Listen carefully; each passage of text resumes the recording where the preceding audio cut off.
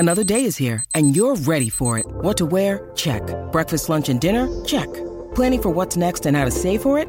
That's where Bank of America can help. For your financial to-dos, Bank of America has experts ready to help get you closer to your goals. Get started at one of our local financial centers or 24/7 in our mobile banking app. Find a location near you at bankofamerica.com/talktous. What would you like the power to do? Mobile banking requires downloading the app and is only available for select devices. Message and data rates may apply. Bank of America N.A., member FDIC. When you need mealtime inspiration, it's worth shopping Kroger, where you'll find over 30,000 mouth-watering choices that excite your inner foodie. And no matter what tasty choice you make, you'll enjoy our everyday low prices, plus extra ways to save, like digital coupons worth over $600 each week. You can also save up to $1 off per gallon at the pump with fuel points. More savings and more inspiring flavors make shopping Kroger worth it every time. Kroger, fresh for everyone. Fuel restrictions apply.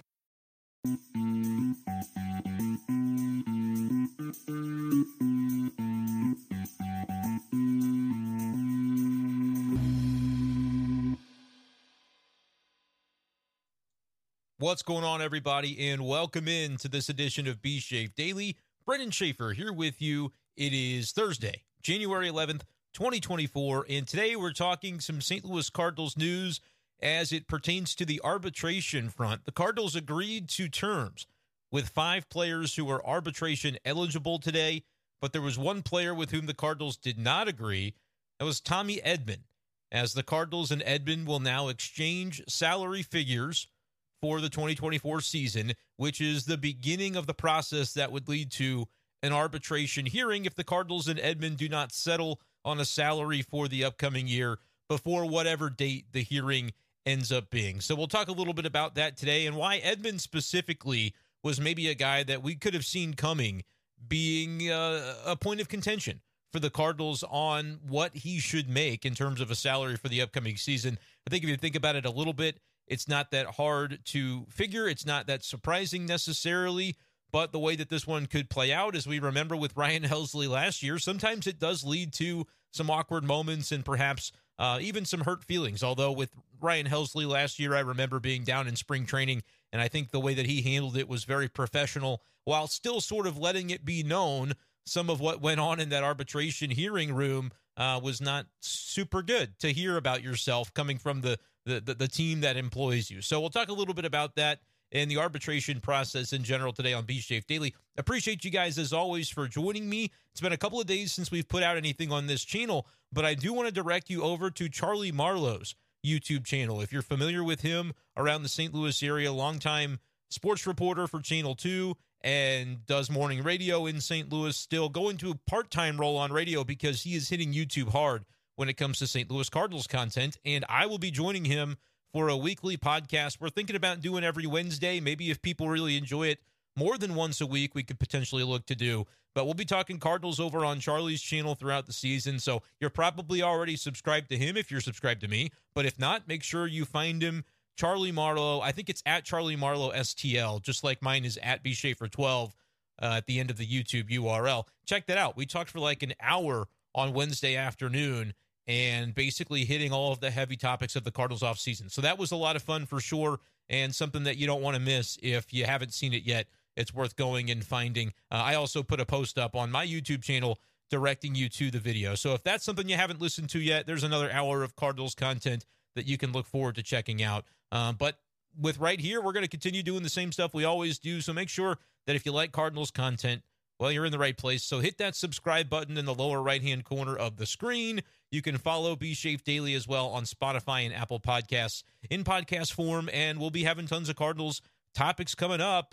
Really looking forward to spring training, planning to get down there in mid-February and take off running, hit the ground running on the 2024 season. But for now, let's talk a little bit about what the Cardinals did today in terms of how they handled their arbitration-eligible players.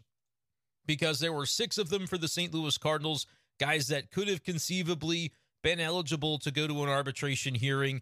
The Cardinals agreed with 5 of them. Those guys are Dylan Carlson, Ryan Helsley, who we mentioned did go to a hearing with the Cardinals last year, John King, Andrew Kittredge, the new pitcher from Tampa, and JoJo Romero, all arbitration eligible, all coming to terms with the Cardinals on a salary. Now, we don't necessarily know all of the numbers on those deals just yet.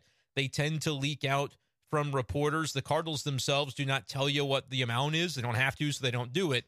But the reports tend to come out. I know that multiple outlets have reported Dylan Carlson is going to be at $2.35 million for this year. I believe I saw Derek Gould put out there the salary for Andrew Kittredge is going to be around $2.6 million. So those numbers will leak out. There's probably more information out now that you're watching this video that we just didn't know about when I recorded it. So that's just kind of the nature of the beast. I don't think there's anything non-standard or surprising about any of that.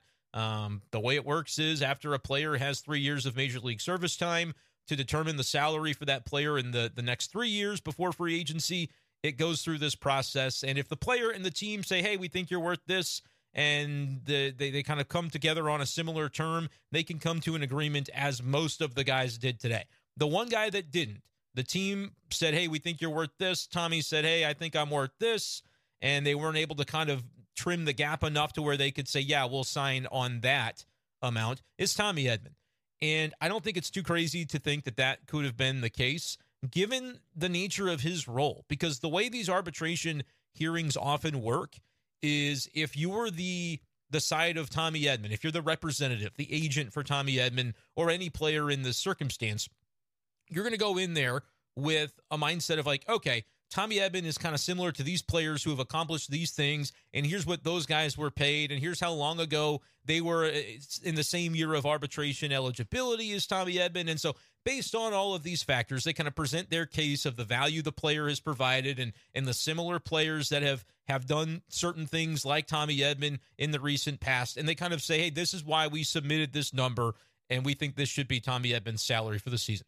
In the hearing, the Cardinals do the exact opposite, and they say, well, while we understand that Tommy Edman has done this and this, here's an area where he's fallen short of our expectations, or here's something, here's why we don't really think he compares favorably to Exhibit ABC that the representatives and the agents brought up to say that Tommy Edman is like this player or that player. And they get to both say their side and make their argument, and it is such an awkward thing every single year because there can be some hurt feelings from these that emerge. Like I mentioned with Ryan Helsley, I think he handled things very professionally last year. I'm sure if you go back on the B Shape Daily podcast feed, you can see when we talked about that, because I can remember being down in Jupiter, right there outside the Cardinals clubhouse, in the throng of media members that talked to Ryan Helsley in the aftermath of that hearing. And you know, you could tell in his voice that, yeah, it's a little painful to hear some of the things the team says about you, when then they can turn around and say, hey, you're our guy, you know, you're our trusted reliever or our closer or whatever the case would be. It's kind of an interesting dynamic.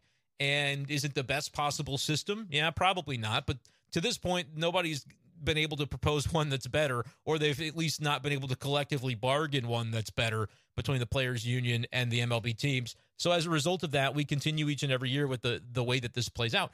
It can go sometimes just fine, and I would say as it goes for Ryan Helsley last year, it certainly could have gone worse. The Cardinals won that hearing against Helsley. So the way that this works is, I believe it's by tonight, the Cardinals will say, hey, here's our figure that we think you should be paid. And Edman will say, here's what I think I should be paid, or his agents will. And those will be the numbers that the arbitration panel will decide between when they hear both arguments. At the point where you have a hearing, which is typically between late January and early to mid-February, there is no arbitration panel saying, hey, well, we think both numbers are pretty good, we're just going to go right down the middle. No, the time for settlements comes before the actual hearing date. And the Cardinals are free to settle with Edman, and Edman is free to settle with the Cardinals. They can continue to negotiate between now and then. But once that hearing date arrives and you go into that hearing room, the panel will decide before you leave one number or the other. There will be no middle ground at that point. So that's why strategically it is important to kind of know what those numbers are. And sometimes, guys, you can see the differential being as little as 100,000, 150,000, like chump change, the way that we think about it in the grand scheme of things. But if you figure you're the Cardinals or any other MLB organization, your goal is to minimize payroll. And if you've got a handful of guys each and every year that are eligible for arbitration, the Cardinals had 6 this year, 5 of them they came to an agreement with.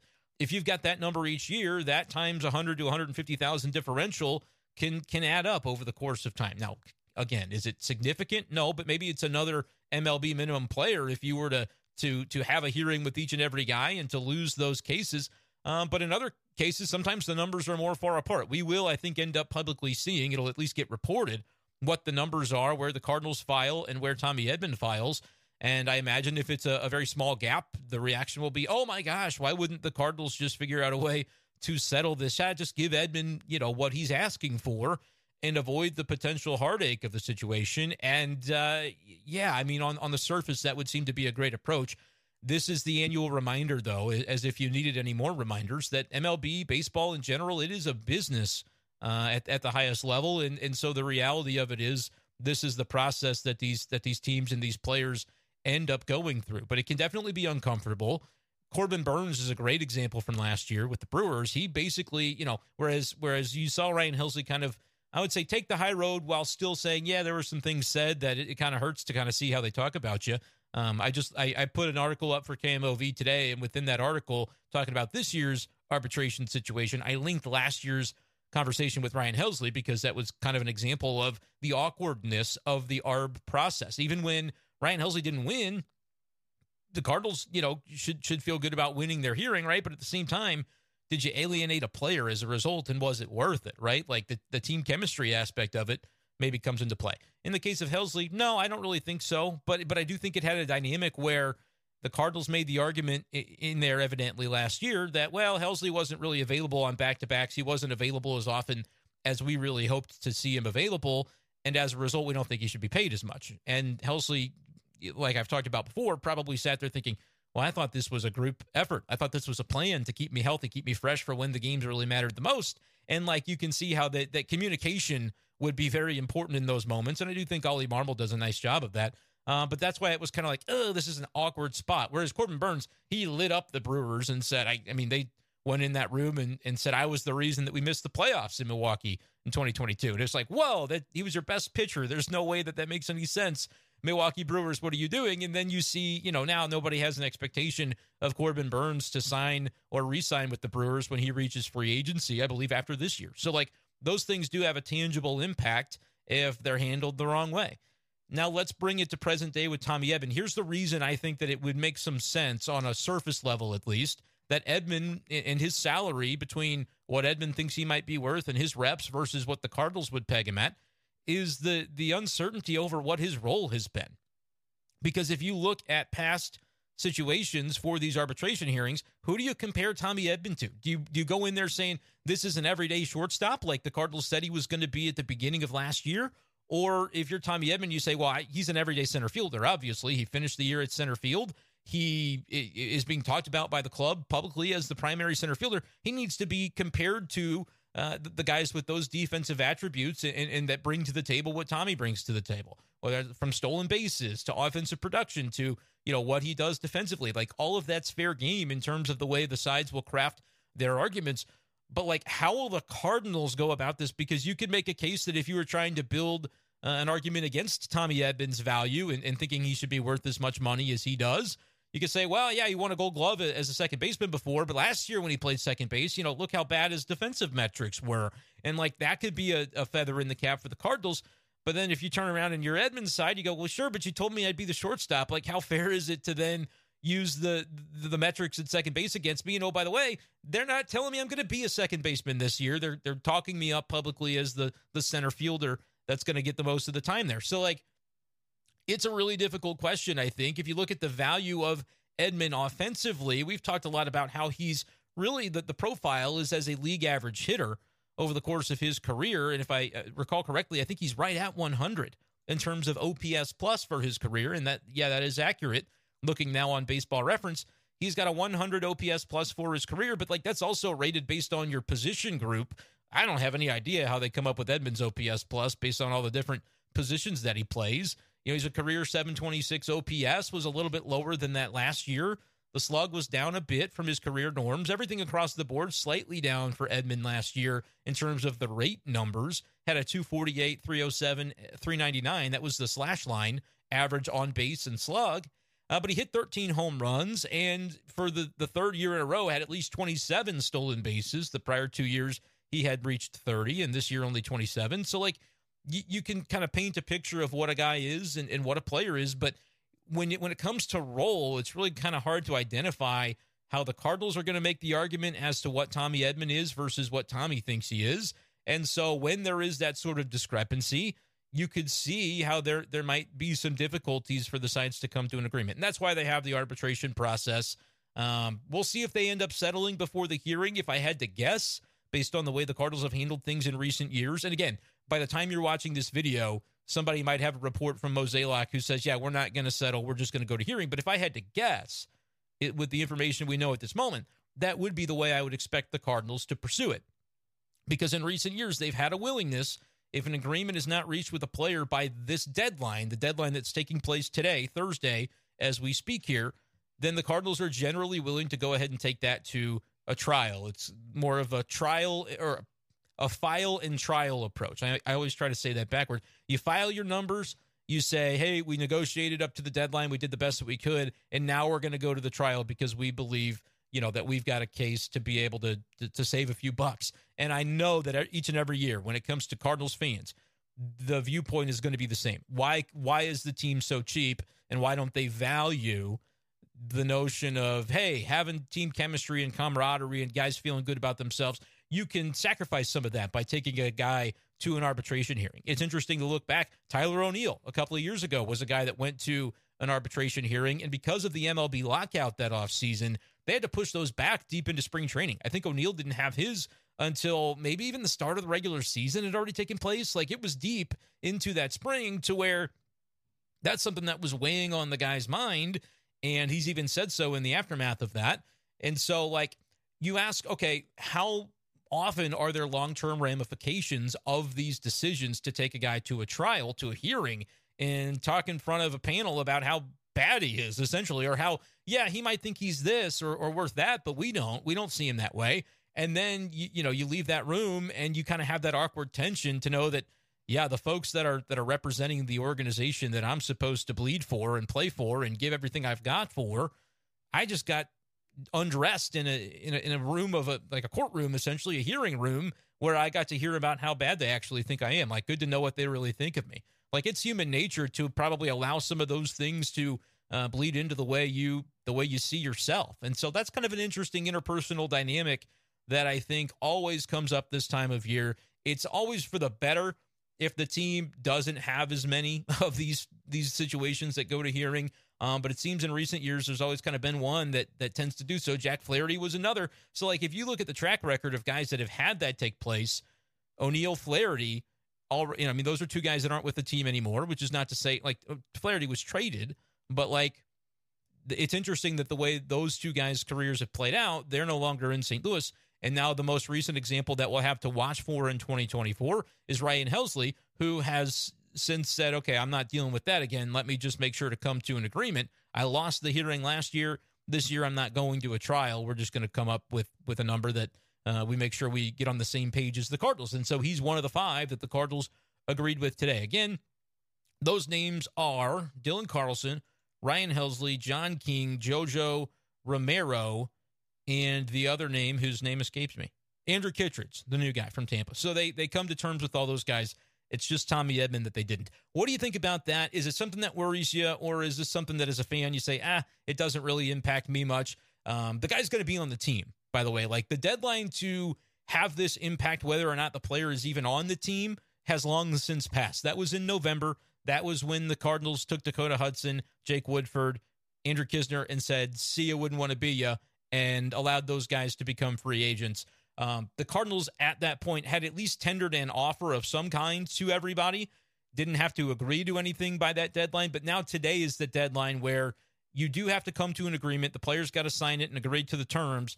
And if not, that's when you do pursue the arbitration process, where both sides will say, hey, here's the number that we submit. We're going to file our number, and we'll see you in court. I mean, that's honestly kind of the way that it plays out. Do we think the Cardinals could settle with Edman? Sure. I guess it's theoretically possible, but it wouldn't surprise me either to see within the next day or two a quote from John Mozeliak that says, we did our darndest. Our plan is to go ahead and move forth with that trial date and go ahead and let that hearing process play out. It's very impersonal, I think, kind of the way that approach dictates. It's a very business-oriented approach because, like, if you couldn't come together with an agreement is one thing, but then to basically say, no, we're not going to try to negotiate and settle it to avoid this very uncomfortable process, because we think by doing so, we're going to be leaving dollars on the table. We think we're going to win. That's the reason that you approach it that way. And that's kind of the policy that the Cardinals have adopted in recent years. And I think certainly when there's a discrepancy like this, when a player's role is kind of in question, like in the case of O'Neill, it was always, Boris Client. He probably saw himself as a center fielder, and he wasn't one. And last year, everybody got to see that. But like there was reason to, at the time, have a discrepancy. And the Cardinals said, yeah, but he's always injured. Like, it's a lot of times it's guys that have that, not maybe controversial, but like their role and their performance in that role can be up to interpretation. Helsley, a great example, was a great closer, but availability was maybe a concern the Cardinals had, and they can look and say, hey, look, Ryan Helsley can go into this hearing and his reps can compare him to this reliever or that reliever given historical precedents, but he didn't throw as many games or as many innings or as many back-to-backs as those guys or have the durability of those guys. And so that's where the back and forth can come from. They're easy to see with Jack Flaherty, a guy who was often injured, but at his peak, showed what he could do. And so Flaherty's reps are going to, and this has been several years since that hearing, but they're going to say, hey, this is what we view Jack Flaherty as. And the Cardinals are going to say, that's great. What about all the other, years or months or stretches of time? And so that's where those discrepancies come into play. I think it's easy with Tommy Edman to see where it would come from. It's simply a matter of, well, the role is in question. Is he a second baseman? Is he a shortstop? Is he a center fielder? Is he somewhere in between? Is he an everyday guy? What do they make of his offensive contributions versus the value that he brings defensively? And so on. So, that's where it boils down to for me. Let me know in the comment section, Cardinals fans, what you think about the Tommy Edman spot and the possibility that the Cardinals and Edman will end up having that hearing sometime probably in early February. But drop those comments below. Make sure you leave a like on this video and keep subscribing and telling your friends to subscribe to the channel. Always helps me out when you guys do that. That's going to do it, though, for this edition of the show. We will talk to you next time on Be Safe Daily. Peace.